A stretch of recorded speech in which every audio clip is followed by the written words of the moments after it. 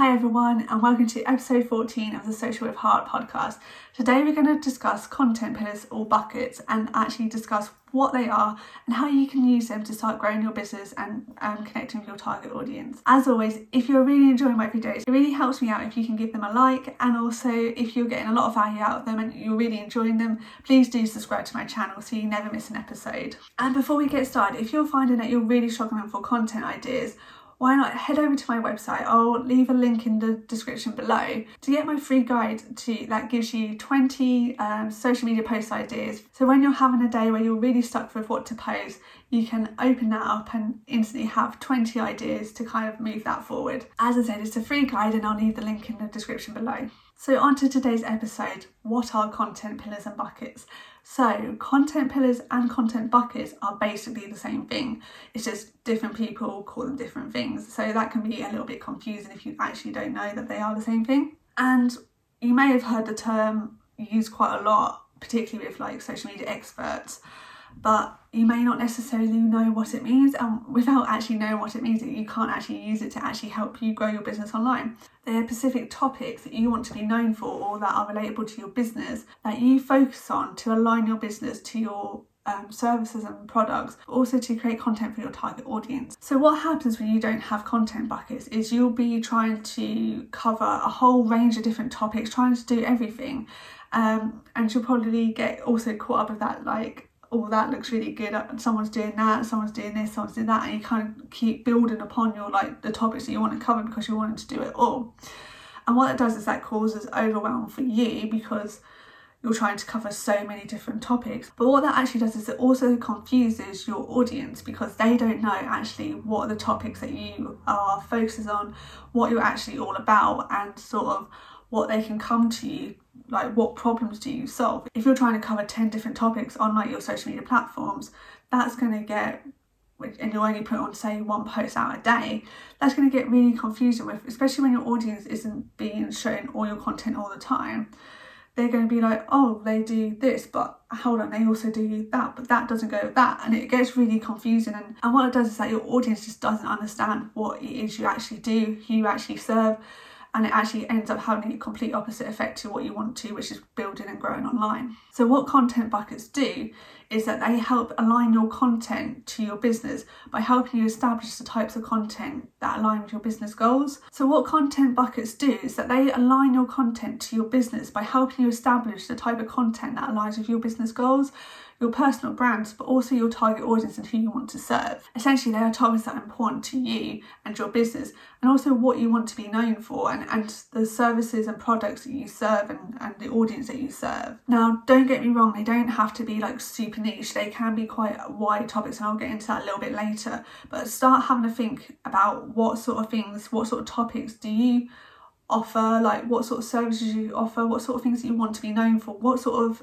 topics do you feel like you're an expert in, or you have a lot of knowledge about, or that you could talk about for hours and hours. They're the sort of topics that you need to be focusing on. To have a think to yourself, what are topics that you could get up and talk about for hours, because then you'll be hitting the nail on the head. What this does is it really streamlines your content and helps you develop a really strong content strategy that speaks to your audience, but also captures your business and your services and tells the world what you have to offer. It also helps you to reduce overwhelm. If you're trying to cover everything, that's going to just overwhelm you. You're going to end up not creating one valuable content for your target audience, but you may not even be creating content at all because you just have no idea where to even start. By helping to really focus down on a set number of topics that you want you and your business to know for, it really helps you kind of filter out what's not going to be serving you and your audience. So if you have got say 4 topics that you want to be focusing on, if you then have a piece of content that doesn't fall into them buckets, then you get rid of it. So it really helps you kind of streamline it and keep really focused,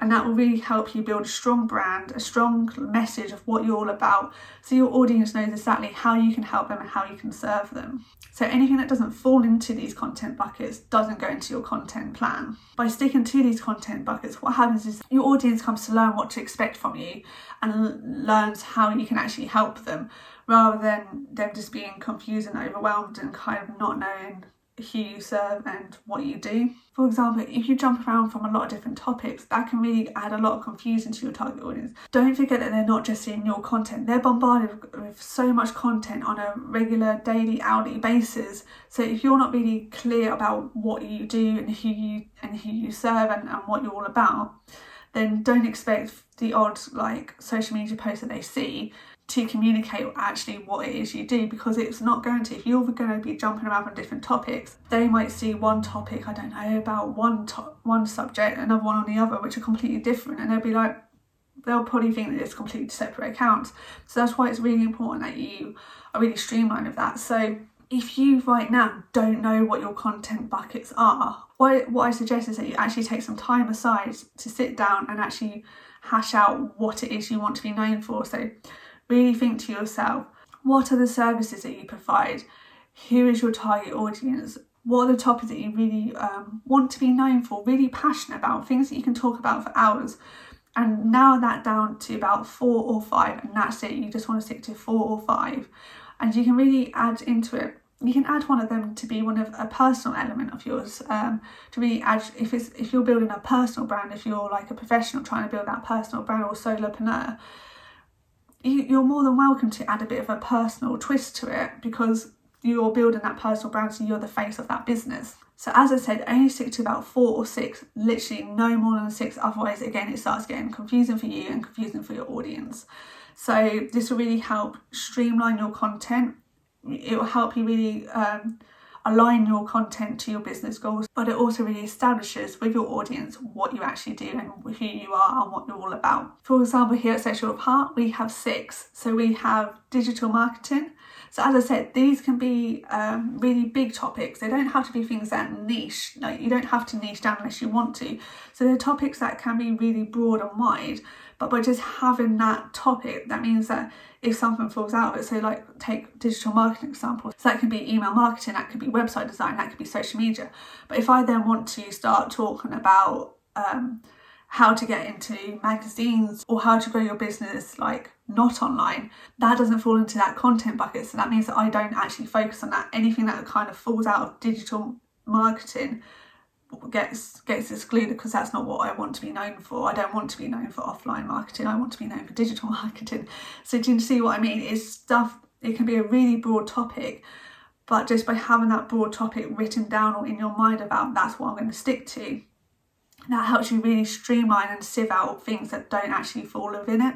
So as I said, we've got 6. So it's digital marketing, personal branding, storytelling, introvertedness. So I know that's not a word, but I'm quite introverted, so it's really important to me to kind of help people and businesses kind of find their own voice. So that's a bit of a personal one for me, because it's something that I'm really passionate about. We also focus on confidence building and personal growth, because growing online can be really daunting, and you don't have to be the loudest person or the most confident person in the room, but you really need to kind of grow that confidence, grow that self-belief to be able to put yourself out online, because if you don't have that confidence, then you're not going to make that leap. You're not going to take them steps to actually use the amazing online tools that are available to you to actually grow your business online, so you can make a living doing what you love. And the last one is mental health. So particularly online, as much as I love social media and I love working in digital marketing and stuff like that, I also see the very negative side of things, of how it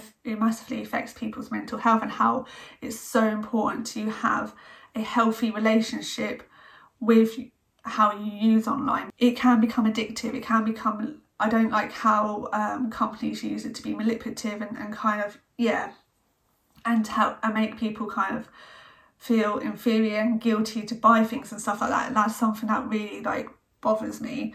It's really important to me to be mindful about how people use online. And because my business is so focused on digital marketing and stuff, it's really important to me to be really mindful of how people actually use online, how businesses and my clients and stuff using it to educate people to have healthier relationships online, and make times to unplug and make times to kind of see the reality and the fakeness sometimes that goes behind social media. It can be quite a really, it can seem like the perfect world, and it can lead to a lot of depression and inferiority and kind of a lot of comparison, and I want to be an advocate of using social media for good and helping people put more good into the world and helping the clients and businesses create a living doing what they love.